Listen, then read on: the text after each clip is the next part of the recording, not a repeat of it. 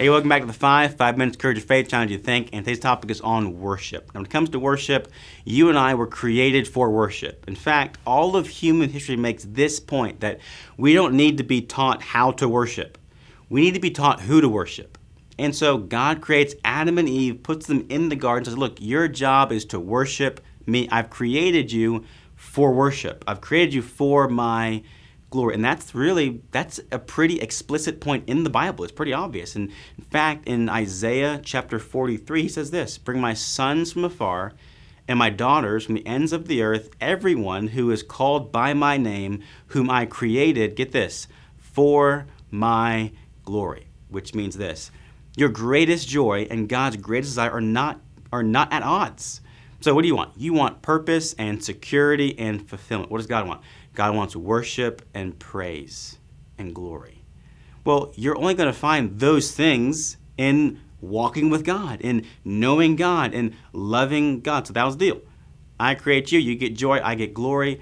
And what happens in the garden is something tragic. We make a bad trade. In fact, the whole Bible is basically about two trades.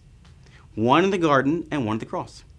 And so the first trade is Adam and Eve in the garden. And Paul says, look, here they did. They exchanged the glory of the immortal God for images resembling mortal man, birds and animals and creeping things. In other words, they chose God's stuff over God. That's the essence of idolatry. That is the essence of sin. God, I don't want you, I want your stuff. And we do the same thing. We worship money. We worship success. We worship our own opinions on different things. We worship ourselves. That's the bad trade. So what does God do? God makes a really good trade. God trades, the great exchange, God trades his son for us on the cross. Jesus' trade on the cross reverses the curse of our trade. And he does that to win back our worship. It's, again, pretty clear in the Bible that God acts in Christ for his glory. This Isaiah 48 says this, for my name's sake, I defer my anger. What's the gospel? God defers his anger to Jesus. For the sake of my praise, I restrain it for you, that I may not cut you off. Behold, I have refined you, but not as silver. I have tried you in the furnace of affliction. Why? For my own sake, for my own sake. For how should my name be profaned? My glory I will not give to another. So to be real clear, God is not an idolater. Idolatry is valuing creation over the Creator. God never does that.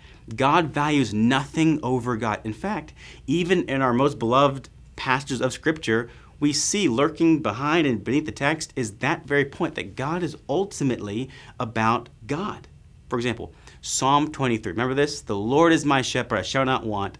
He makes me lie down in green pastures. He leads me beside still waters. He restores my soul. He leads me in paths of righteousness. Why? For his name's sake. God created you for worship. And what this text says is that, even Ephesians 1, so that God created the gospel. He created this gospel and gave us the gospel to the praise of his glorious grace. So what is worship? It's more than singing. It's a life that is sold out for the glory of God in the face of Jesus Christ. Worship. My time. Next week, and I'll see you then.